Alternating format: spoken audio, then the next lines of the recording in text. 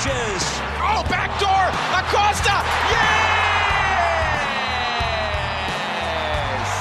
Santiago. It didn't take long. The breach comes quickly. More red cards than goals for Nashville during a week of futility against Philadelphia and Cincinnati. Those goals from Philly and Cincy, courtesy of Apple TV. And this is Club and Country, the podcast of record for Nashville SC coverage, brought to you by the two people who've covered the club longer than anyone in their respective disciplines. I'm Wes Bowling. And I'm Tim Sullivan, the proprietor of ClubCountryUSA.com. There's so much to talk about. Not a lot positive, though, for the boys in gold now, who lost 2-0 to Philly at home, 3-1 to Cincy on the road. Now 13 points out of first and sitting fourth as the League's Cup break starts.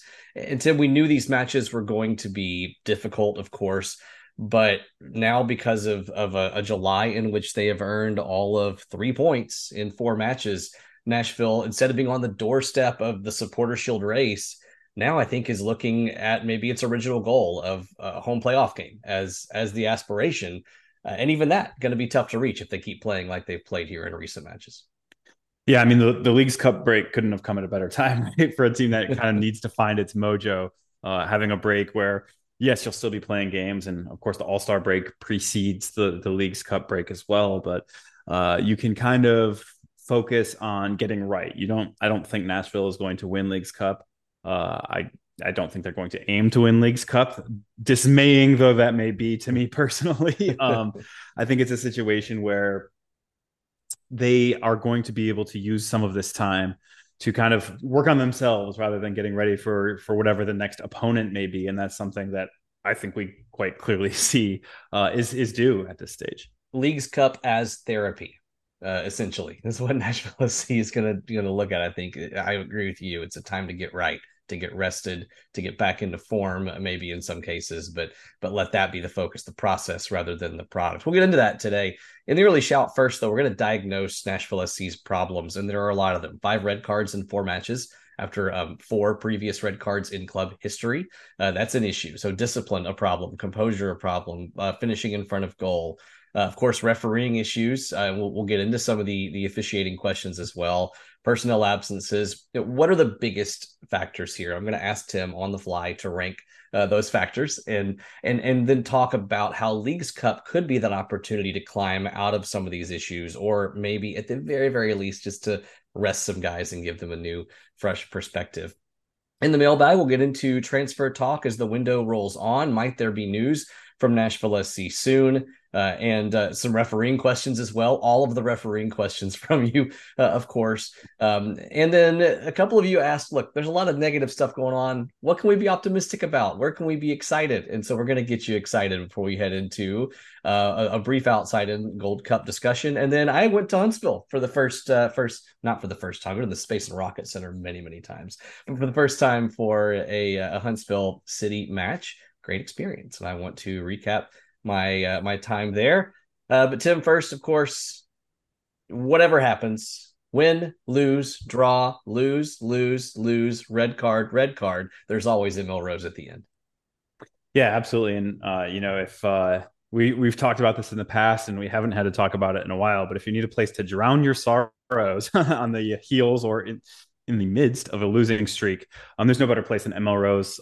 If a loss happens at home, as it did against Philadelphia last week, you can just walk those 14 minutes and 20 seconds right over there, kind of calm your nerves and try to make yourself feel a little bit better with both some delicious food on the menu and a broad array.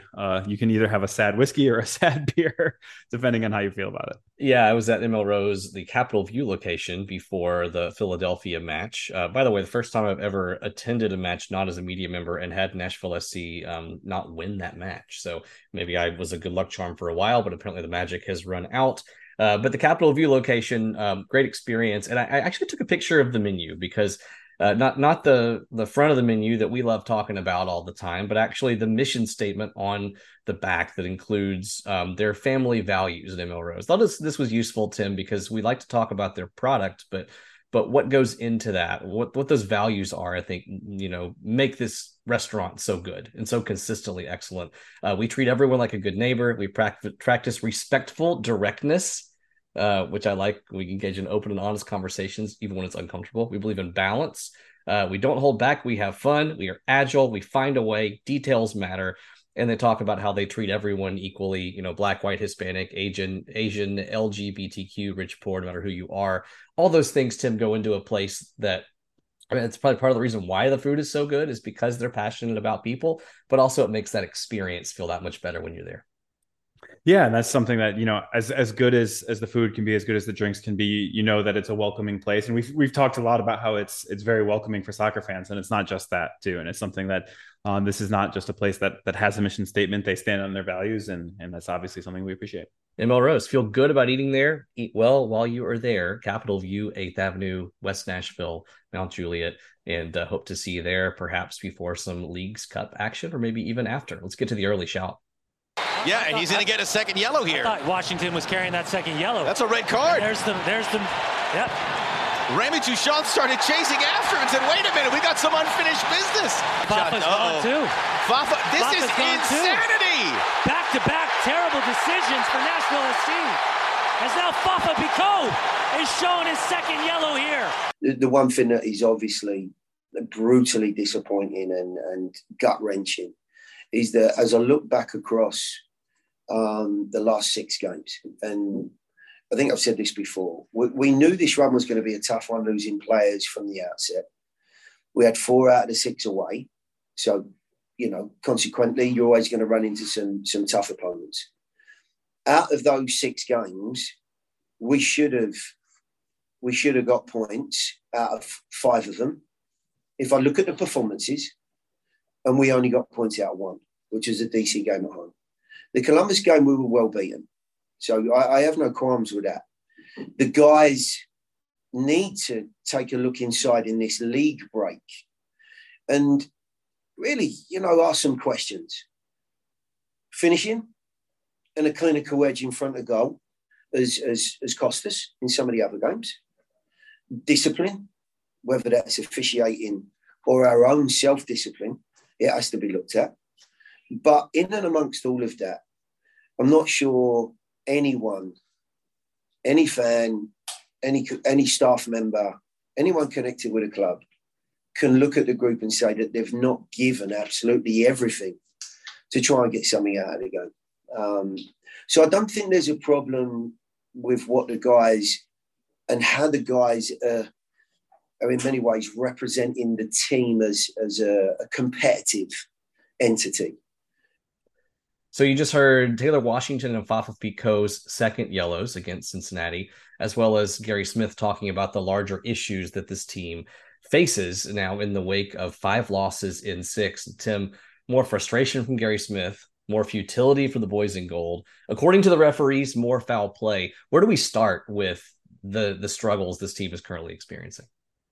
Yeah, I mean, there's no single factor that explains away a team being really good and then suddenly not being very good. Obviously, there's simple luck to it, but there are a lot of things that go into it. Nashville's personnel losses have coincided both with Gold Cup and with some of the officiating that you just mentioned there. So some of these factors kind of come together and are interrelated. But at the end of the day, like I mentioned off the top, it's a team that kind of needs a bit of a reset, and hopefully they have that chance going forward here.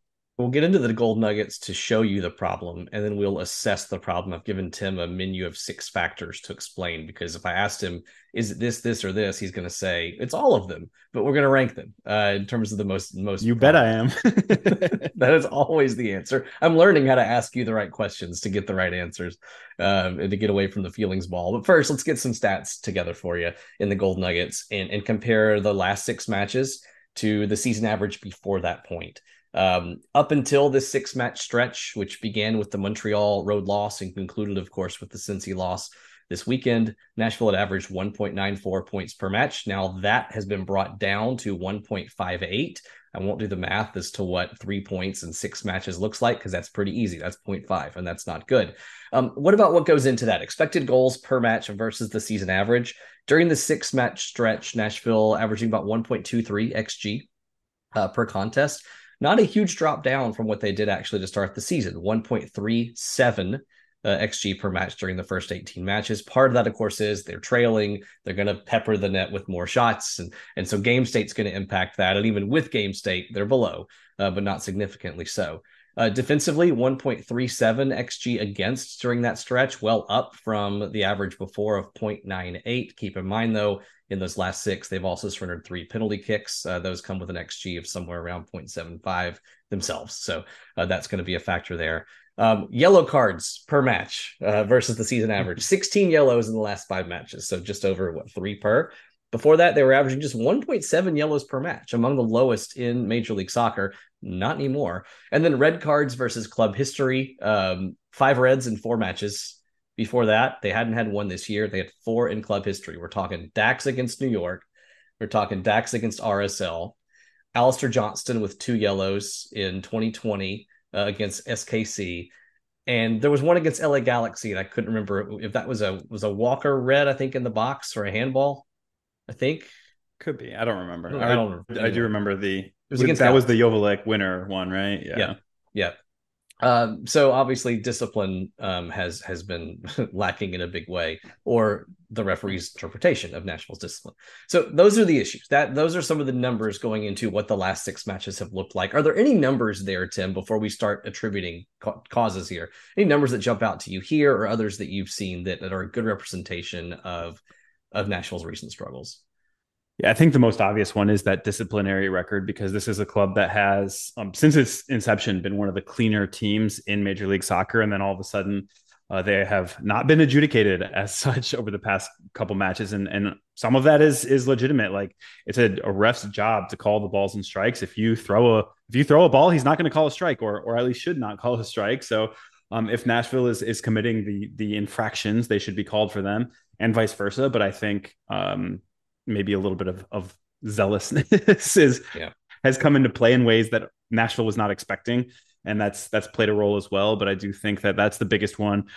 A lot of the other stuff, the points per game is obviously downstream from the results themselves, but the defensive effort is slightly worse, but not that worse. A lot of those things are down to randomness, game states, things like that. So the biggest one is that Nashville has played 2 men down for a lot of the last 7 days here. And, without Walker Zimmerman for a game before that against Chicago, it's a situation where just a lot of bad stuff has come together at once.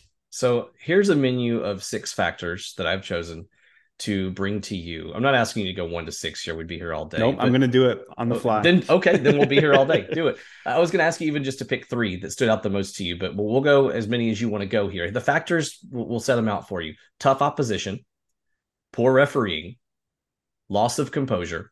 Those are the first 3. Personnel absences, tactical errors, and by that I mean, managerial in nature, and imprecise play. So opposition, refereeing, loss of composure, personnel absences, tactical errors, imprecise play, and there I say poor finishing, just miscues on the pitch. Pick your top ones here, rank them. What are the biggest factors leading into these struggles for Nashville SC? I think the first one is personnel absences. Like I just mentioned, some of that is from Gold Cup, some of that is from Nations League. Some of it is red cards that have come in a variety of ways. Jack Mayer's injury has affected this team a lot too. That's a huge one. Imprecise play obviously is a little bit downstream from that, but it's just a matter of this team is just not clicking the way that they do. I don't think Jack Mayer's bad pass that led to the Chicago Fire goal is something that has anything to do with tactics. It doesn't have anything to do with poor refereeing. It sure as hell does not have anything to do with tough opposition. It's just a bad moment that is maximally punished. And Nashville's going to have bad moments. They have not usually been maximally punished. So I think just randomness and small sample sizes. Yep, there it is. Both come into play there. Took 15 minutes. Good job. Yeah.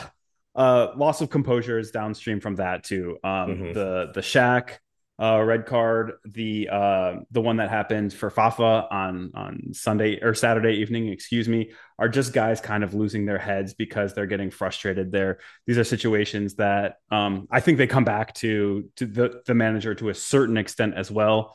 But those are individual decisions that can't be made. I think maybe you could say tactical errors behind that. I don't see anything specific tactically per se. It's more of personnel choices, but those are limited by what you get from the available players too. Yeah, I mean, Go ahead. Sorry, go ahead, Wes. No, I was gonna keep going. You're fine. All right. And then I will say after that is let's see, what I only have two left, right? I think poor refereeing is behind that, or yeah, number 5 out of 6 here, I guess.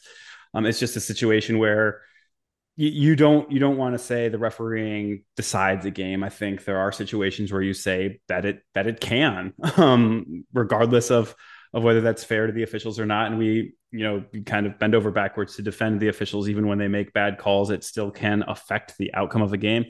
And then the last one is tough opposition. It probably would have been much higher than this, except Chicago Fire beat this team. So when one of the worst teams in the league beats you, you can't say, oh, it's because of the opposition.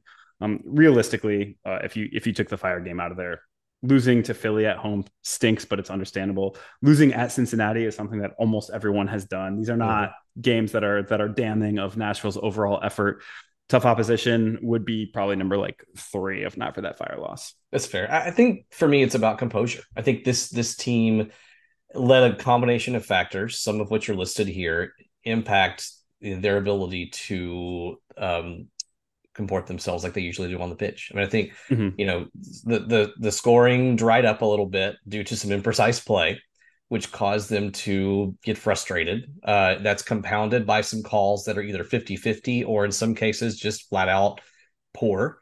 I think there was a lot more actually 50-50 the last 2 games than just terrible calls, but they all seem to fall against Nashville, sometimes for good reasons, sometimes for not so good.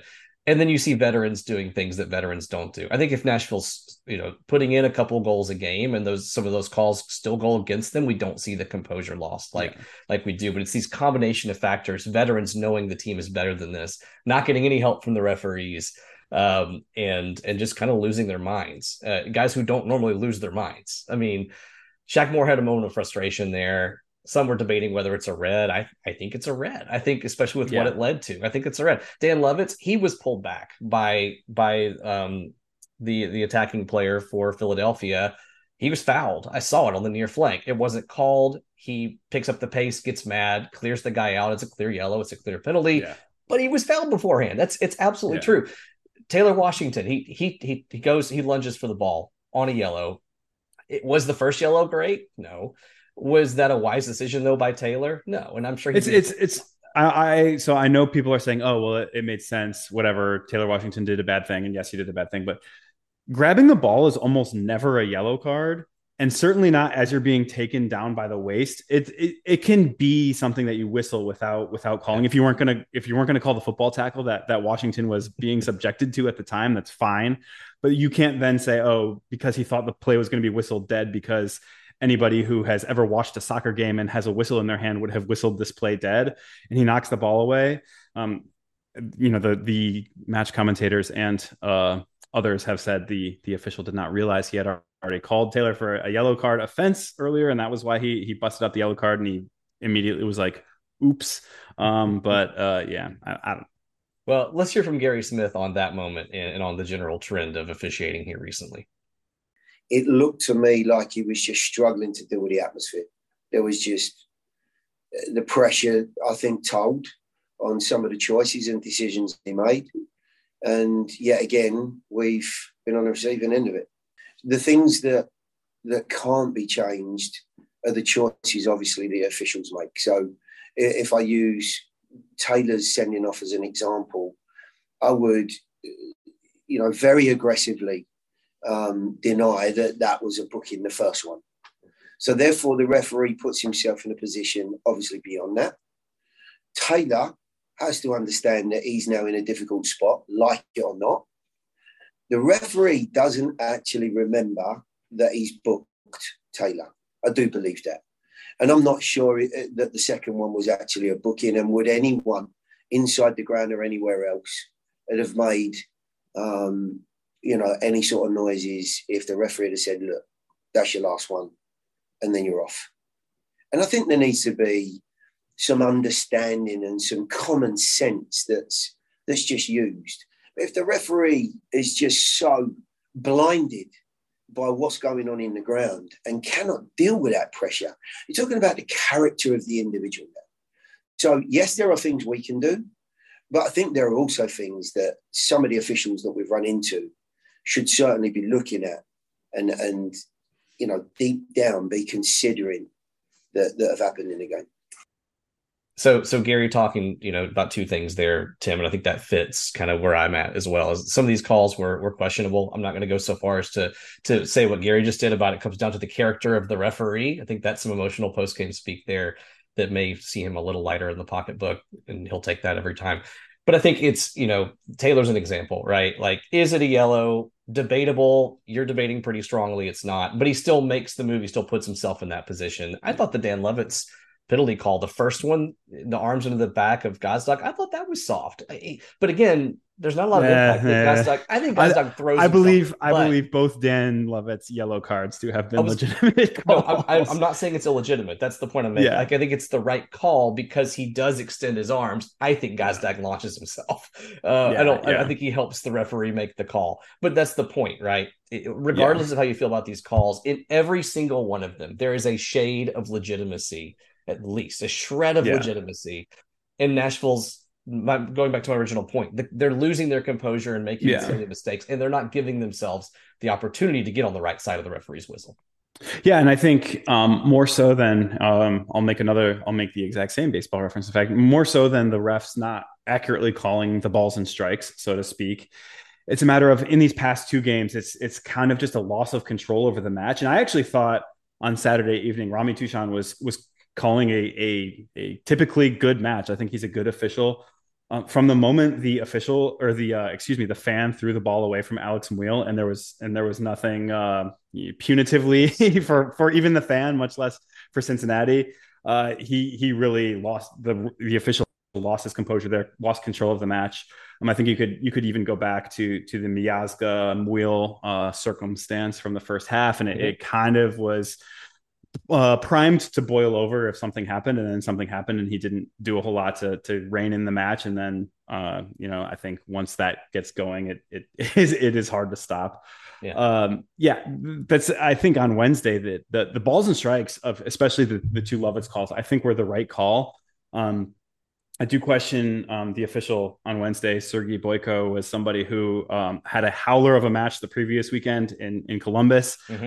Somebody who is very plugged into the officiating landscape in this country, but is not involved with PRO, the Professional Referees Organization.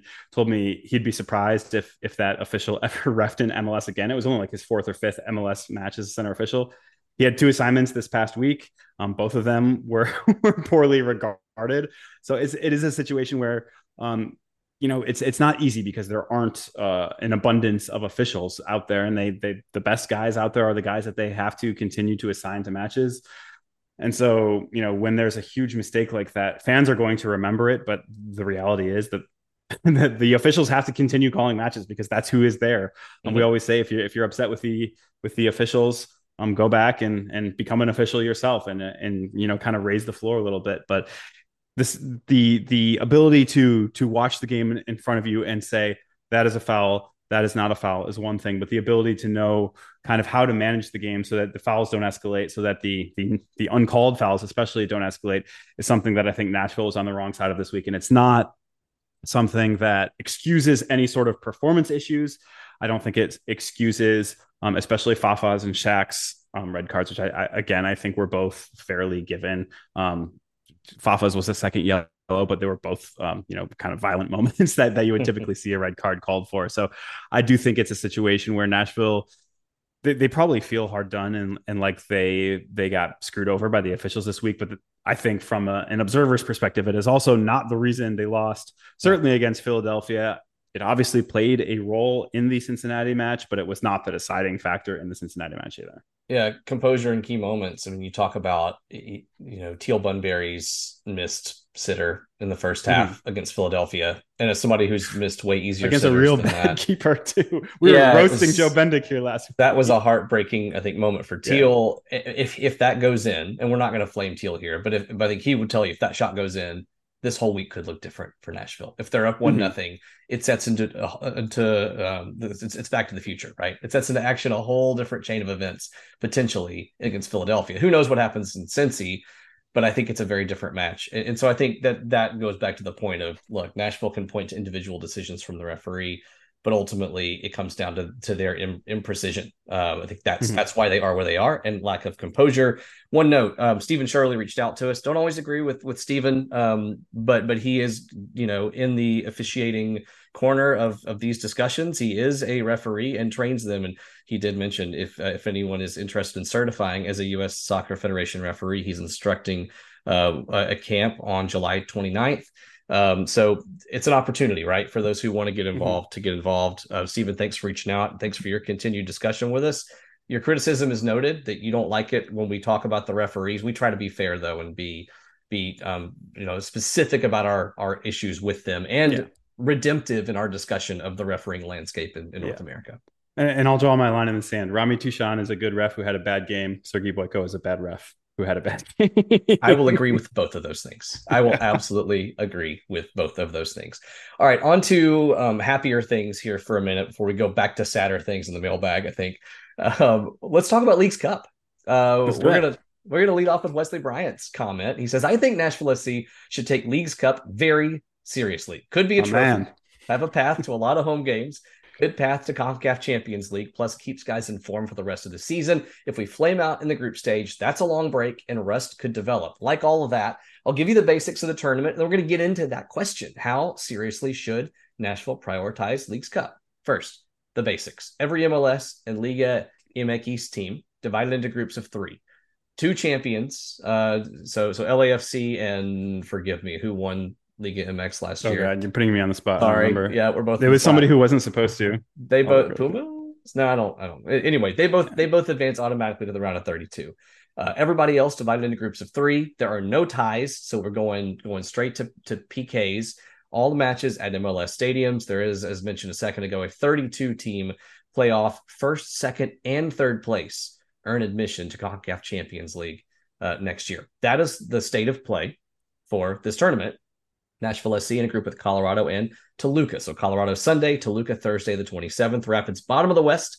2 of their 3 wins this year in MLS have come on the road. Toluca, it's early in the Liga MX Apertura right now. They're 1-1-1 for what it's worth. They were 4th in the combined Clausura and Apertura last year. Toluca famous for being a home of chorizo sausage in Mexico. But according to Wikipedia, quote, their economy has expanded far beyond sausage in recent years. I just thought that was a great sentence to read. So that's Pachuca, the state of play. By the way. What's that? Pachuca was the Liga MX. Thank you. Bye. Appreciate that. Stage. Yep. Okay. Yep. Thanks. All right. So that's the state of play. That's the sausage situation in Toluca. Tim, to the question, how seriously... The state of play and the sausage situation in Toluca.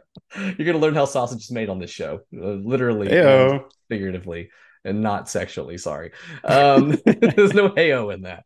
To the much more important question at hand, how seriously should Nashville prioritize this tournament? And, okay, 2 questions here, because I know what your answer to should is. Now, how seriously will they prioritize it?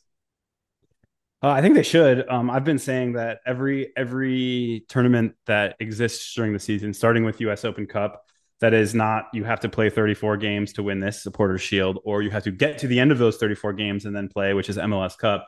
They should take very seriously. This club doesn't have any hardware. It's like I saw the table earlier this week, and forgive me because I don't remember it. This is like the 7th winningest win percentage club in Major League Soccer, and everybody ahead of them has trophies. Obviously, Nashville has many fewer years with that amount of winning that they've done so far. But you want to add some hardware at some point, and I think that this club is hungry for it and should be hungry for it.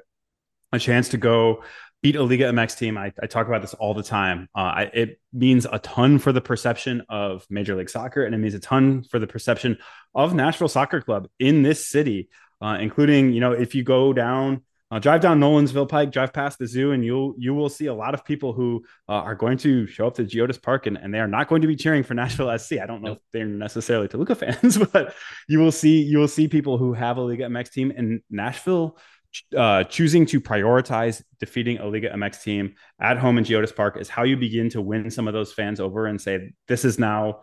it's nuestro equipo, as the old USL days bumper stickers said. So I think that's really important. In terms of how seriously I think they will take it, it really depends. Do they have a new striker that they need to get integrated by the this tournament actually begins. I think they want to do that. It depends on if that player is coming off of his offseason, as he will be essentially, and how many game minutes does he need? How many game minutes can he take?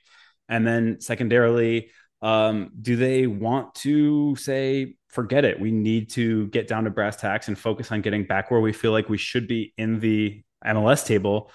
I think that is what is probably a little more worrisome to me, that they'll do. They did that in the US Open Cup, and to their credit, the Major League Soccer results were very good at that time. And I think if they look at Leagues Cup, obviously it's a different situation because there's a complete bye for league play until August 20th at this stage. They aren't playing, they aren't playing between the notes, to use the old jazz terminology there. They aren't playing between the notes on Saturday games with Wednesday Cup games. So there's nothing necessarily to be gained by coasting through it either. So hopefully, I think that gives them the impetus to say, even if we do need to come out and work on ourselves first, we can do that in match play and come out. And I think this is a team that should be able to beat the Colorado Rapids and should be able to beat a lower mid-table Liga MX team. And then from the knockout stages, you do what you can. Yeah, I'm torn here because I think there's probably some inclination on the part of Gary Smith to say, you know what? The past 6 games have been mostly crap. Let's come out against Colorado, play a strong lineup against a team we know we can beat, and let's hammer them, especially since it's Colorado. Especially Colorado. Exactly. But I think the interests of the club actually go the opposite direction. And I think you treat Colorado as a game to play an A- or B+ type of side. I'm not suggesting you put in a bunch of Huntsville guys here. I mean, I think you play a good lineup that Hani Mukhtar is probably a part of, or maybe goes 45. But you rest a little against Colorado and you put all your eggs in the Toluca basket, for the marketing reasons you've said, but also because that's most likely a tougher game for you and a chance to show out. And then if you get to the knockout round, I think you treat this seriously, for sure. And you're still going to probably end up getting some sort of nice break. And there's something to be said for, with 2 teams advancing from a 3-team group, you probably can take one of these games not that seriously, as long as you essentially guarantee yourself a win in the second one. You're likely to advance out of the group nonetheless. So that's something that, even if they want to maybe coast through one of these games, that doesn't mean that they fail to advance to the knockout stage. Which players do you think stand to benefit most from this tournament? I think anybody who has been injured or out of the lineup for a while for various reasons. I think Anibal Godoy getting back comfortable in Nashville after a heartbreaker for Panama last night against Mexico, but also just not being with this team enough. And similarly, hopefully Jack Mayer back fully healthy, gets his game feet back under him. I think things like that can be really helpful. But at the same time, I think you look at the guys who are struggling to get consistent playing time, but are still playing. Taylor Washington would actually be one, despite how upset with him some fans might be after Saturday night. But a guy like Ethan Zubak, for example, a guy who is going to want to say, hey, I deserve playing time even when a new striker arrives during this window before league play. I have a chance to put my stamp on this and get some minutes. I think he's a guy that, he has the opportunity to benefit. I don't know that he necessarily will benefit or take advantage of that opportunity, but it's something that I think is very clear in front of him. Yeah, I point to a guy like Teal Bunbury for the same reasons you just mentioned. Zubak, a guy who obviously is playing more than Zubak now, but sees his position come into jeopardy. So. Exactly. And surely the lasting mental images in his head is him, getting it past the keeper and soaring the ball right above the crossbar, a goal he probably scores 8 times out of 10, if not more. And I think getting that mental image out of his head, getting on the mark against Colorado, or certainly against Toluca, would go a long way toward helping him. I don't think this Nashville team is in a desperate place. I mean, desperately bad last 6 games, but I think just getting some flashes of success for the goal scorers gets them back into a positive mental state of mind, especially if they can then, look, you lose valiantly to a good Liga MX team in the round of 32 or round of 16, you get a couple weeks off, you've played decent soccer regardless of how this tournament ends. I think that's the goal at a Leagues Cup. It has to be being in a positive mental and physical place heading back into league play. And that's more important than any particular result, but it's going to mean getting some results most likely. I actually think it would make sense to go out and, try and play some 5-4 games. I think the defense can play poorly and say, hey, we know who we are. We know what we have been. I think the attack, seeing the ball go into the back of the net 5 times or 4 times, I guess, if Nashville were to be on the wrong end of that, is something that could provide some confidence going forward. Oh, that's beautiful. Yeah. I mean, I think that could be a whole lot of fun to have Leal as a shuttler, Mukhtar at the top of the diamond, Zubak and Bunbury together up top, or Fafa and Bunbury, but Schaffelberg on the other side. Just play an attacking lineup and say, screw it, we're going to score some freaking goals. Yeah, I don't mind and that. I think it would be good for, as per what I mentioned before, fans who haven't given Nashville SC a chance to be their team, and that includes people who are coming from the Nolensville Pike area, who are more likely to be Liga MX fans right now.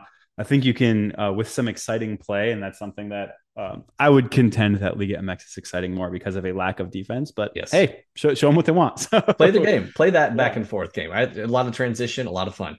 We'll have a lot more Leagues Cup coverage, and I'll go ahead and commit to you that Sunday I'm planning to go to the match, and I will go to ML Rose either before or after, and I'll keep you posted on the social media platform I tried to quit unsuccessfully 2 weeks ago. I'll tweet and let you know. Threads? You try to do it on Threads?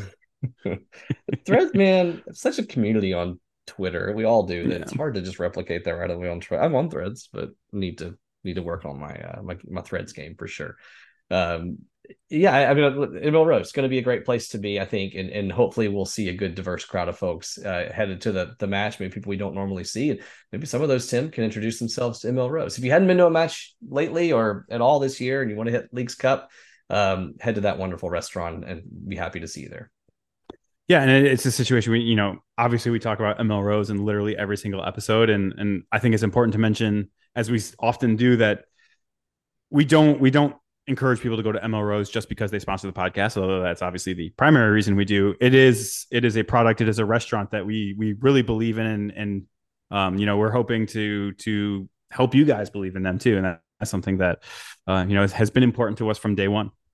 Whether or not victory is sweet for Nashville, the Carolina will be sweet. There will be Carolina sweets around Leagues Cup. That was rough, but we'll move on to the mailbag now.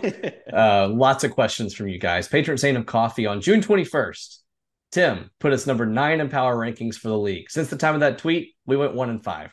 At the time, we were clearly the best team in the league. Did Tim's dependence on facts driving the conversation ruin our season? Or maybe the facts driving Tim's analysis are the reason Nashville regressed to the mean. Speaking there, that's what I will say. But Tim, I'll give you a chance to defend yourself for your logic and reason and your clear jinx of this team. Yeah, no, you actually nailed it right there. As this team was from a results perspective, overperforming what it was doing for the underlying numbers. And I mentioned, in every single post where I did the power rankings, which I do inconsistently at best lately, but Nashville had reasons to say they were going to be able to continue outperforming what the advanced number said, because they were playing from ahead a lot. They're a team that once they score one goal, they're not going to sit there and pepper the net anymore. They're going to sit on that and maybe counter, and even a golden counter opportunity is going to get you like 0.3 expected goals anyway. And if you finish it and you get that goal, that's overachieving your expected goals by 0.7, if my math is correct there. So well it is a situation where Nashville, maybe from a results perspective, looked a little bit better than they were. And even if there were reasons for that, when their circumstances changed, they weren't able to adapt to the new reality. And I think that has led to, I still think they're better than the 9th team in the league. I haven't actually updated the power ratings in a little while, but I think they're better than that. And I think the power ratings actually probably ding them less than fans do based on the results of the past 6 games. And hopefully the results start to moderate themselves instead of being all or nothing. Wyatt, Hani seems to have taken a step back performance-wise the last couple games. Editor's note here, he has now not scored in 4.5 really, because he didn't start one of those. Chicago. Wyatt asks, is this fatigue or maybe discouraged by the team's performance? I'll say it's a function, number one, of road matches, decreasing the chances you're going to have to score in the first place. Number 2, players around Hani not being as incisive or effective in connecting with him. And you saw when Jacob Schaffelberg started against Philadelphia, even though there were no goals, you saw the chances escalate when you had Schaffelberg back. When you had Pico back, you saw a few more of those opportunities, especially in that Philadelphia match. But I want to give you a chance, Tim, to identify any potential issues with Hani's play that you're seeing, or do you agree with me that it's more just a product of the team play right now? Yeah, that's part of it. And a product of the team play is game state too. This Nashville team and specifically Hani Mukhtar are designed to play from an even game state or ahead. They love to get out in transition. As soon as other teams get out ahead, they are going to say, we're not going to let you play in transition anymore. We're going to sink back into a block as quickly as we can. And teams are emphasizing not letting Hani Mukhtar run at their back line because they're just sinking more midfield lines to kind of interrupt him before he gets there. That's a huge part of it. And then it would behoove me to say, small sample size too. I talked last week about how even outstanding goal scorers go through droughts of 5 games. Unfortunately, a drought of 6 games is one longer than that. But it is a situation where this guy is still leading in the Golden Boot despite that. I think if his goals had been distributed, or if the games had been distributed a little bit differently throughout the season, nobody would even really be thinking about it. They wouldn't be saying, oh, he has a little bit less production than I think. It's just because of kind of the order of operations, and that does still count. It does still mean that he's gone as long as he has without scoring. But I do think it probably is just, if you look at what he has averaged per game over the course of the season, is a better look at kind of his overall performance thus far. If I'm Gary Smith, going back to our Leagues Cup conversation a minute ago, I tell Hani Mukhtar, I'm giving you 45 minutes against Colorado. You are, no matter what you do or don't do, you're not playing more than 45 minutes. You're starting, go ham. Get out there and just go crazy and do I think having him touch the back of the net again, regardless of the factors that have led to this futility, I think is crucial to get him back on that hot streak, to get him feeling good heading into a break. He's going to have some fun at the All-Star weekend, come back 45 minutes. And then based on how he does against Colorado, you gauge his involvement against Toluca. But I think it's a huge opportunity for him to just feel a little better about himself, to play feelings ball for a minute, but also to how strikers, but also in his case, just pure goal scorers can be. When they see the net, when they hit the net, it has a virtuous cycle effect. Yeah, maybe he can do a little bit of the like skee ball volley game that he won last year, and there you go. Just seeing the ball go into the targets rather than the net can help him gain that confidence back. The most feelings ball thing I'll ever say on this podcast. And hopefully, exactly. Hopefully, he and Walker avoid getting a red card in the All-Star game. I mean, the way things are going right now wouldn't surprise me. Good friend of the show, Logan Elliott, says he's going to preface this question by saying, I'm honestly a big fan of Gary, but I can't help but feel like the Fafa Red is at least partially poor man management. I don't know how it came across on TV, but watching live as Logan was there, Fafa was boiling over since before halftime. Is that a fair critique?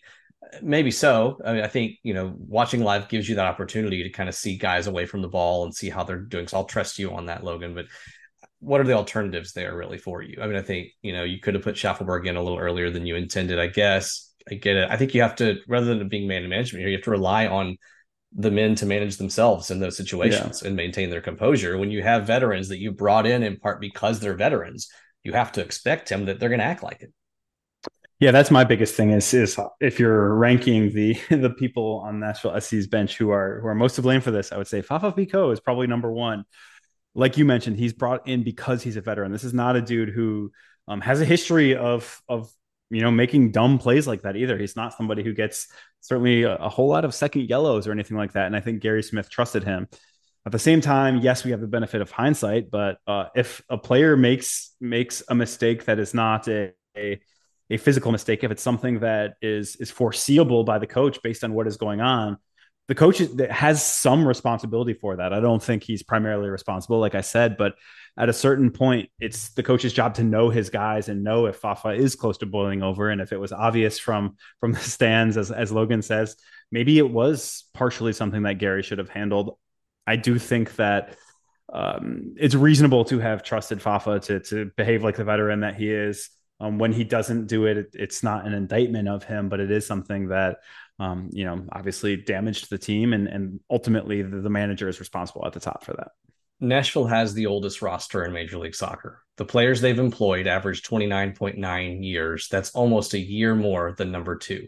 That's going to come with trade-offs and sacrifices that you have to make. You're going to have to rotate more. You're going to have to deal with probably some injury issues. But the reason you take that chance is because those veterans bring you a stability and a composure that you're not going to get if you're New York Red Bulls playing guys averaging 24 years old as part of that larger Red Bull system coming up through the ranks. Nashville's not benefiting from that right now. they're hitting the drawbacks, having to rotate older legs, having to deal with some of that stuff without the benefit of the veteran presence. And I expect them to, as they're recovering elements of their identity during Leagues Cup, that's number one, is to hold the veterans accountable to acting like veterans, which they've done time and time again in the history of this club. They need to do it. Fafa is not the only culprit there, certainly. Officiating questions here. John Mueller, is there a pro conspiracy against Nashville? No, and I know you probably don't mean that, John, but you're making the statement, as a hyperbolic way of saying you're frustrated. I get it. He says lots of, quote, valid calls against the boys in gold, balanced by an equal or greater amount of missed calls on our opponents, has me thinking. And Stuke says, is it fair to say that it's okay to be upset with the refereeing for the Cincinnati match? Not because it was bad, but so inconsistent. He says there's no reason Miazga should have finished that match. And the fact that Lucho did is also questionable. Yeah, I think Miazga probably has a lot of opposing fans saying that more often than not. But to go to John's question, I do not think there's a conspiracy against Nashville. However, I will say that early in Nashville SC's tenure as a Major League Soccer club, Hani Mukhtar, whether or not you believe it's deserved, picked up a reputation as a diver, and opposing teams have kind of wised up to the fact that the officials haven't altered their view as Mukhtar's career through Major League Soccer has gone on, and they're saying, hey, we can get away with a little bit extra on this guy because the officials are not going to call it. And that's something that you see it in small things off the ball. You see it inside the box. Teams are more willing to play physical with Mukhtar because they say, hey, if it's a 50-50 call, this dude is never going to get it. He's got a reputation as a diver. From my personal perspective, stepping back, I don't think he's any more of a diver than your average attacking player. He might have been in his first year. Honestly, I won't. I would have to go back to confirm or disconfirm that that's the case. But at this stage, he does get hit more often than the average player, and it gets called at the same rate or lower than the average attacking player. I do think there is something to that. Again, it's not a conspiracy. It's just a matter of kind of officials having been told and pro not making sure that pro doesn't see it as pro's business to make sure the league MVP gets officiated fairly. And opponents, have gone out of their way to say, hey, we see that this guy isn't being officiated fairly. Let's take advantage of that. And he is the 7th most fouled player in Major League Soccer, was 8th most last year. Part of that is that I think officials are starting to moderate a little bit toward calling a few of those, but also he's just on the ball so often for Nashville that frequency is going to, lead to frequency of fouls. The balls and strikes to continue beating this metaphor to death are if he gets fouled 40 times and 30 of them are called, and that's 15 more than the next most guy, that doesn't mean necessarily that it's fair either. Yeah, it's just how often he's on the ball in a lot of ways too, for sure. I think that's it. I think referees, I mean, they do film study. They know what guys' tendencies are. It's not about a team. It's not about, let's screw Nashville today, or even Nashville is blank. It's style of play. It's individual players and their tendencies. Unfortunately, did not keep the referee from ignoring some of Lucho Acosta's theatrics as well. I love Acosta in front of goal. I don't like him anywhere else on the pitch. I don't like the way he plays, quite honestly. Tactically, yes, but in terms of cynicism, he's the guy you gotta start. He knows how to play the game, man. You don't have to love it, but you gotta have at least a little respect for it. He does what he does, and he does it well. I don't have to like it, but he doesn't care if I like it. Uncle Beezy, what does the future of MLS officiating look like without pro referees? Will the league handle officiating internally or utilize the CONCACAF referee department? And Tim, maybe you're more up on this than I have heard that MLS is thinking about moving away from pro with the officiating contract. What do you know there, and what could that look like? What's the alternative? Yeah, I mentioned that as well, that I've heard it. I have not heard anything concrete. I don't think it's inevitable. I don't think it's imminent, but I do think it's a possibility. Somebody asked, I forget who it was, I'm sorry, and we didn't write it into the rundown, asked that about whether USL had made an announcement that they were not going to contract with pro anymore.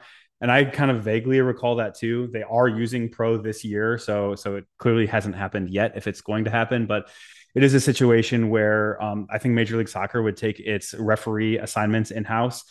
Pro referees is essentially a labor union in a lot of ways. So they negotiate with the league to make sure their guys get paid. They make sure their guys get assignments. MLS would largely take that in-house. PRSA, which is literally the labor union, would kind of negotiate directly with the league instead of kind of going through a middleman that essentially is a way to skim off the top at this stage. And they would kind of negotiate directly with them. A lot of leagues in this country's connection to pro, obviously, other than just the longevity of how long pro has been doing it, was with Howard Webb, who left pro. He was the head of pro and left this offseason. So I think that's part of where some of the reporting and or rumblings have come from in terms of MLS and pro, or USL and pro splitting up. But at the end of the day, I think it'll work out such that pro remains involved, even if it's not quite as direct in terms of how they are almost user facing, how the public kind of sees them, and just to kind of, one of those moments of tension is when MLS and I believe it was PRSA put out a statement together that there was a mistake, and pro issued a countervailing statement in one of the games, not this past weekend but the previous weekend. So you can see the tension. You can see that It's not all sunshine and roses between all these organizations that need to work together. So officials would still need to be USSF certified.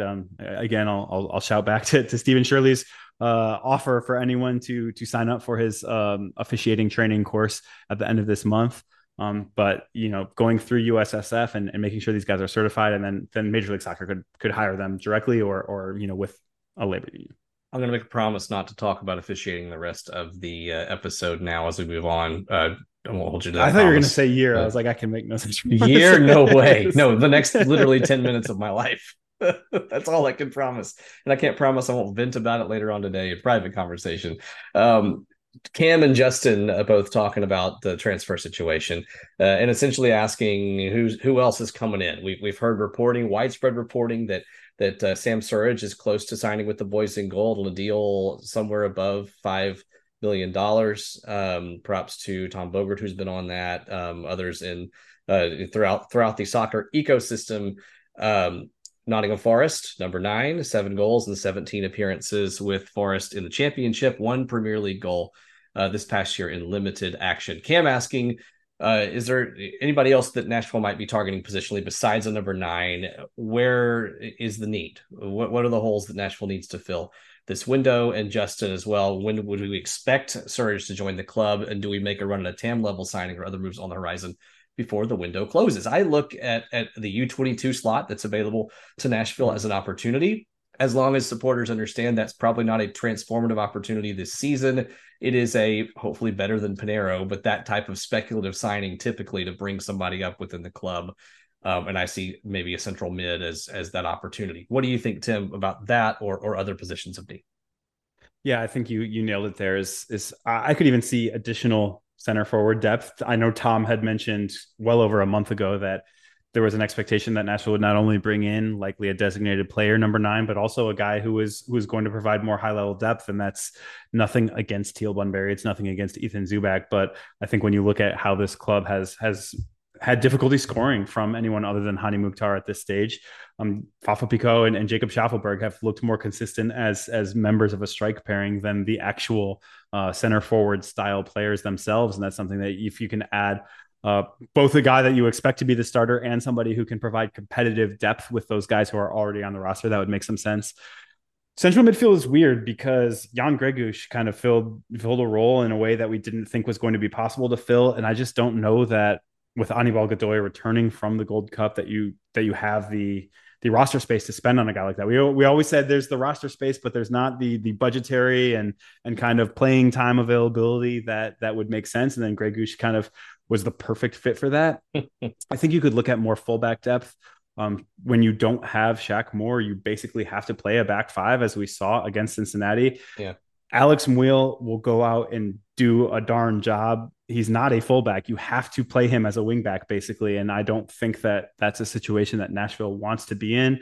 I don't think there's anybody currently playing for Huntsville, whether they are on a Nashville SC contract or a Huntsville contract, who could come up and play if Shaq were to be suspended again, if Shaq were to need rest. I think that's a spot where you could really use some help. And then the one that I think is interesting, but not necessary, is another winger. If you want to try and switch back to more of a Gary typical 4-2-3-1, you've seen the diamond get exposed a little bit over the past couple weeks. If you want a little bit more solidity with a second defensive midfielder, especially with Godoy returning from international duty, you need another winger who has dynamic pace. Fafa Picault and Jacob Schaffelberg both bring that. If you play them both, then you don't have speed off the bench necessarily, unless you want to play like Taylor Washington there. You have to play a different style of winger if you want to sub one of those guys out. And I think Nashville would be well served to have more like for like replacements, even if they aren't going to be quite as good as either of those guys. Yeah, I think you can address, obviously Sam Sturridge would address the striker spot. You could address a backup striker in the transfer market as well, potentially, but also you've got some good GAM to make some trades here to try to work out some of these other, lower profile positions like a backup right back. And I trust Mike Jacobs and this club's front office's scouting within the league up with anybody else in this league to identify that person who might just be an undervalued asset somewhere else and could come in and be effective with a decent GAM outlay, but a guy who maybe isn't getting the time where he currently is. I mean, we've seen them do that with some success before. Yeah. Here's something that we should have talked about previously, but it kind of makes sense now, is during Leagues Cup, Nashville can play guys who are on Huntsville contracts or play guys who are not otherwise available for league matches. Do you think we see a guy like Adem Sipic get a run out in maybe the second half of one of these games, maybe get a few minutes to see if he'll be ready to play for this club next year, see if he's going to be a 9 of the future? My understanding, I've been told from sources within the club, that he's not going to be eligible for league play this year. Okay. But if you can get him in for Leagues Cup and kind of get his feet wet, get him in front of 31,000 people at Geodis Park, as a Toluca game, for example, will provide you.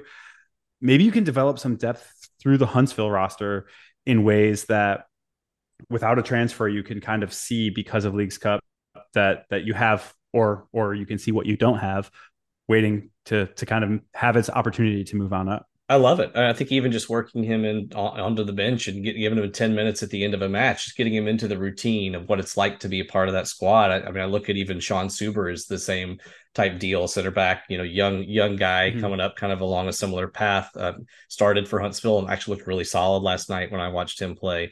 I think you can reward a few of those Huntsville guys, but especially the ones that you do see as potential future, assets.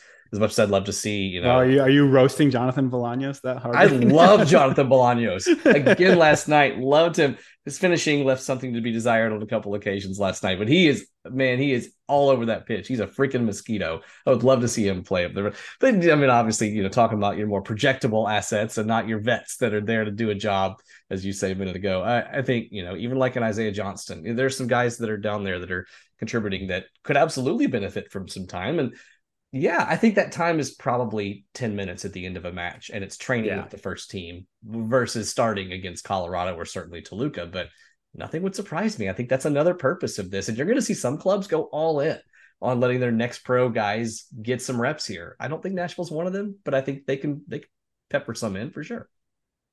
Could I just ask ourselves a mailbag question kind of? I think that was great. That was fantastic. Tim, with the nice question there.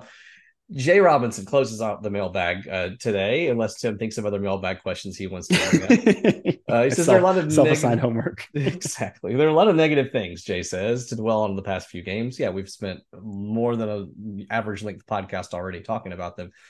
Jay says, what in your eyes is something positive we can take away from the past few games? Not much. The weather was beautiful. It was, it wasn't even that.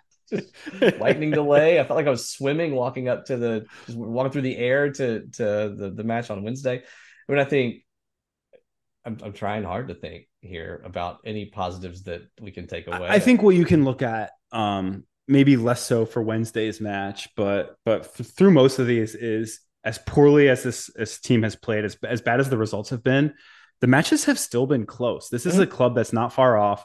They've been doing it without, for a variety of purposes, Anibal Godoy, Jacob Schaffelberg, Fafa Pico at times, Jack Mayer. They've been doing it in kind of patchwork rosters, and they have been not so far off from what they want to be. They have not been close enough to what they want to be, but I think when you look at a team that gets healthy, that gets Godoy back from Gold Cup, that has obviously gotten Schaffelberg and Pico back from Gold Cup, to say a club that's close but not good enough suddenly has not only potentially additional pieces in the form of a Surridge, for example, but also the pieces that they were expecting at the beginning of the year.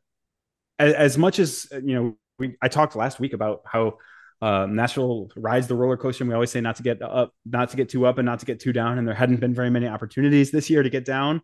That one really bit me in the ass, but, but I will say that when you look at how bad it's been, this club is still in a playoff position. This club is not that far off, and you're riding the bottom, what is the crest trough? You're riding the trough of the wave right now, and it's going to get better quickly. I don't doubt that. I think this is still a top 4 quality team, and there are going to be chances for them to fall below that when you look at teams like Columbus and Atlanta on their heels. But I think this is a team that has every hope and should have every expectation of still finishing in the top 4 for all the reasons that you mentioned. And I think the positive for me is that it kind of mirrors what you're saying, but Nashville's 1 or 2 touches away from transforming their fortunes in both of those last 2 games. If Teal hits the target, if the hockey scrum in front of net either has a handball call or the ball goes in, I think Nashville scores 8 times out of 10 in that situation as well against Philly, and it doesn't happen. They go up 1-0 on the road in Cincinnati thanks to a really good goal from Walker Zimmerman. And then obviously we saw what happened the rest of the way. But this is not a team that's getting skunked 3-0 and not being in matches. And that's what would be really concerning to me. And it's just not the case. They're still showing themselves. Yeah, and the Cincinnati match especially, before the 9-man situation that Nashville had gotten into, all but like a tenth of a goal of FC Cincinnati's production had been from the penalty kick. So this is a club that is able to go to the Supporters Shield leaders, the club that's on pace to smash single season points records, and was still holding them to a lower, a lower output than I think they've seen at all this year. Of course, a penalty kick it still counts, and once you go down 9 men and the situation changes, you don't get to say, oh well, actually we didn't lose because it was two situations that are just not going to repeat themselves. But you can look at it and say, as we project forward, we're not going to give up a lot of penalty kicks. We're not going to go down to 9 men a whole lot, and things can feel a little bit better there. Yeah, I got some flack for tweeting at halftime Cincinnati, like, this game's going exactly according to plan for Nashville. And the flack was, but it looks so ugly. Are you kidding me? And I said, that's the plan. Yeah, exactly. Success. That's what they wanted out of this. Let's go outside in and quickly dissect the Gold Cup semifinal loss to Panama. Congratulations to Anibal Godoy for at least getting 1 round further before Mexico wins Gold Cup. Tim, does this really matter? No, I guess is the simplest way to put it. As we're about to talk about in a second, the U.S. called in a B team. They were coached by a B coach, and I actually do hope that BJ Callahan remains on Greg's staff. He was on Greg's staff for the past cycle. Obviously, he acquitted himself very well, but at the end of the day, this was not a team that is going to feature many guys who have a future with the U.S. men's national team, at least not in a full strength lineup, and that's fine. Obviously, I would have preferred to beat Panama. I would have preferred either Panama or the United States to beat Mexico. It was the goal last night was an especially a bummer because Panama had just missed like a golden chance, and then it came on the counter from that. I was so pissed, but no, it doesn't matter in the grand scheme.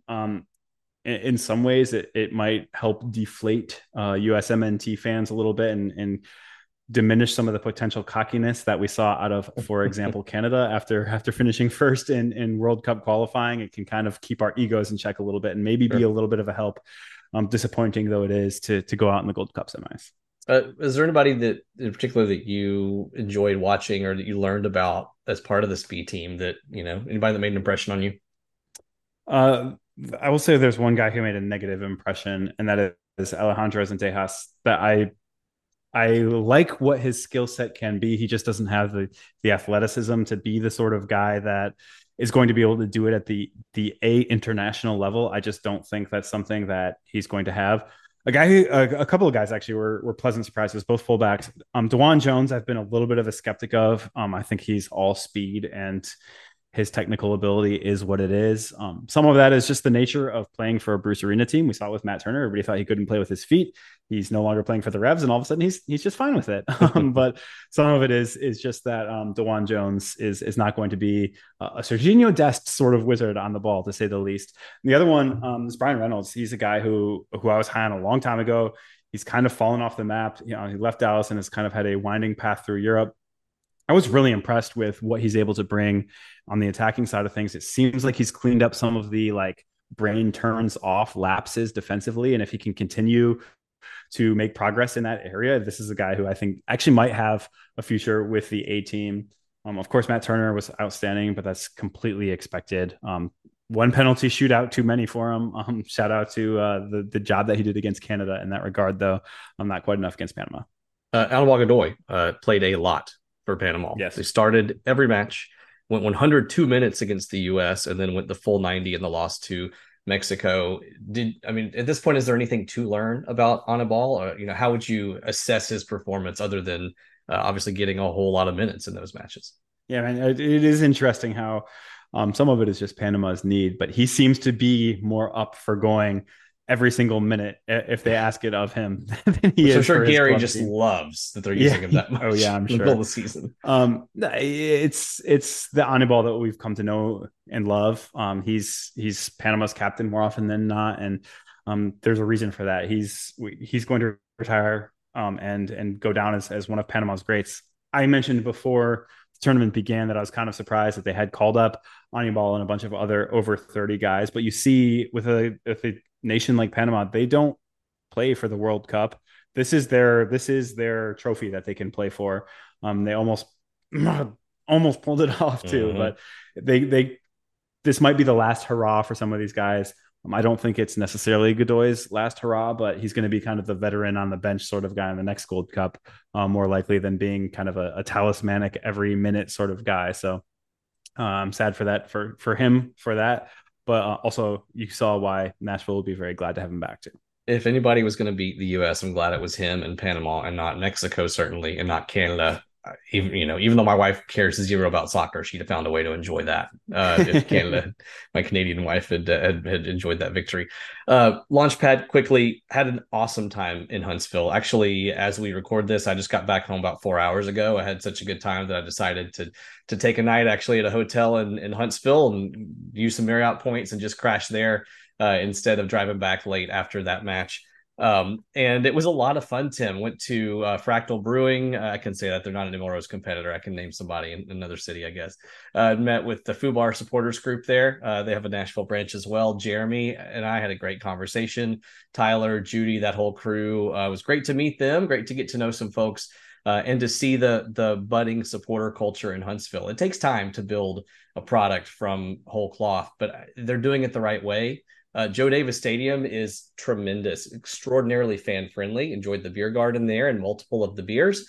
The sight lines are really good there. It's a family environment for sure. It's a place that you can go take your kids and know they're not going to, be exposed to raucous, crap, whatever. It was really nice. It was good. The team itself lost 2-1 to Toronto, but there was some good individual performances, some promising stuff there. And Tim, I certainly recommend that anybody who wants to takes the 55-minute drive down to Huntsville, checks out a match. They're usually on Sundays. You can get down and back if you want in a day. And it was certainly worth my time. Yeah, I'm excited to make it down there at some point, hopefully this summer. That's something that not only is it cool to have another soccer team and one that is affiliated with Nashville SC that close, but kind of being able to see the future, like we talked about a little while ago, seeing some of these guys who are going to be hopefully the Nashville SC stars of the years to come, seeing them kind of develop. And that's something that I've long had a passion about. Anybody who knows what I do professionally understands how my brain is wired for that sort of stuff. But yeah, I'm looking forward to that. I'm glad to hear that it lived up to your expectations. It was great. I texted multiple members of the front office and just said, guys, you should be proud of what's happening in Huntsville. and especially and they said new number. Who this? Exactly. They said don't do this again. Don't text again, please. No, they're both of them very gracious and glad to hear, and it's good to be able to convey that there is something really cool building. I think Nashville's doing that whole thing the right way by not having Nashville SC2 playing at MTSU or Lipscomb. Be fun to be down the street, but it's much more fun to have a separate brand and a separate community around that. And it's really great. Final whistle. I'm going to say we've gone this far without even talking about the Women's World Cup that's coming up. For my content here, I'm going to say beyond the US, I encourage myself, this is my homework assignment, but each of you find another Women's World Cup team and just learn about them. Obviously cheer for the US, but find another story here and glom onto it a little bit and follow that team, especially if they're not playing at 2 a.m. You can actually watch them play a little bit. My boss actually toured FIFA headquarters in Switzerland last week as part of a family vacation and ran into the Zambian women's national team heading over to the World Cup. They were touring as well. They lifted the FIFA trophy, apparently the World Cup trophy. I guess it's probably bad luck to do that if you're an actual team. But it's neat to learn about some of the other stories. As Tim, the U.S. of course has been strong for years and years and years in women's soccer. The beauty of it is seeing the game grow globally as money is finding its way into the women's side of the sport as well. Yeah, my content recommendation is also Women's World Cup related. There's a story on The Guardian called Women's World Cup 2023, your guide to all 736 players. And it has at least a sentence or a paragraph about every single player who is going to be available for their teams in the Women's World Cup down in Australia and New Zealand. Smell tests, just reading the US paragraphs, which is obviously the team that we're most familiar with. It seems to pass muster. So if you want to know about some of these opponents that the US could potentially face, check it out. Obviously, it is not like a lunchtime read. It's pretty in depth, but it's definitely going to help you if you're not somebody who follows women's soccer as closely as you do men's soccer during most of each 4-year cycle. This is a perfect catch up piece for you. That's really cool. That's some junkie level crap right there. Can't wait to jump in. I would never. I know. What a shock. What a shock. Thanks for hanging with us for an extra long episode. There was so much to discuss, and there's more that we didn't even get to that we could. So we will be back. Of course, we'll be continuing during Leagues Cup action to bring you analysis. Check us out at ML Rose. I'll be there again. Don't check me out at ML Rose. That's if you want to, I guess, but I'm happily married. Check out ML Rose and come say hi. Likely we'll be there before rather than after, I would say, on Sunday for the Colorado match. I'll be out of town on business for Toluca, but eager to be hanging in ML Rose. Listen to some Moon Taxi as you did at the beginning and the end of this episode, and then hop on Apple Podcasts, rate, review, subscribe. Tell a friend about us. Leagues Cup requires some explaining, right? Like if we're not all diehards, we may not know what the heck's going on. So as you're telling your friends what's going on, send them to us and we'll be able to give you more explanations like we did on this episode and analysis as well. And thanks to the 440 Sports Network for the platform. Woo! I'm gonna catch my breath after a long episode. Tim, any final thoughts on your end? No, let's hope for brighter days than the past couple of weeks for Nashville SC as we move into Leagues Cup and then close out the regular season. They're coming, and we'll be here to talk about them later.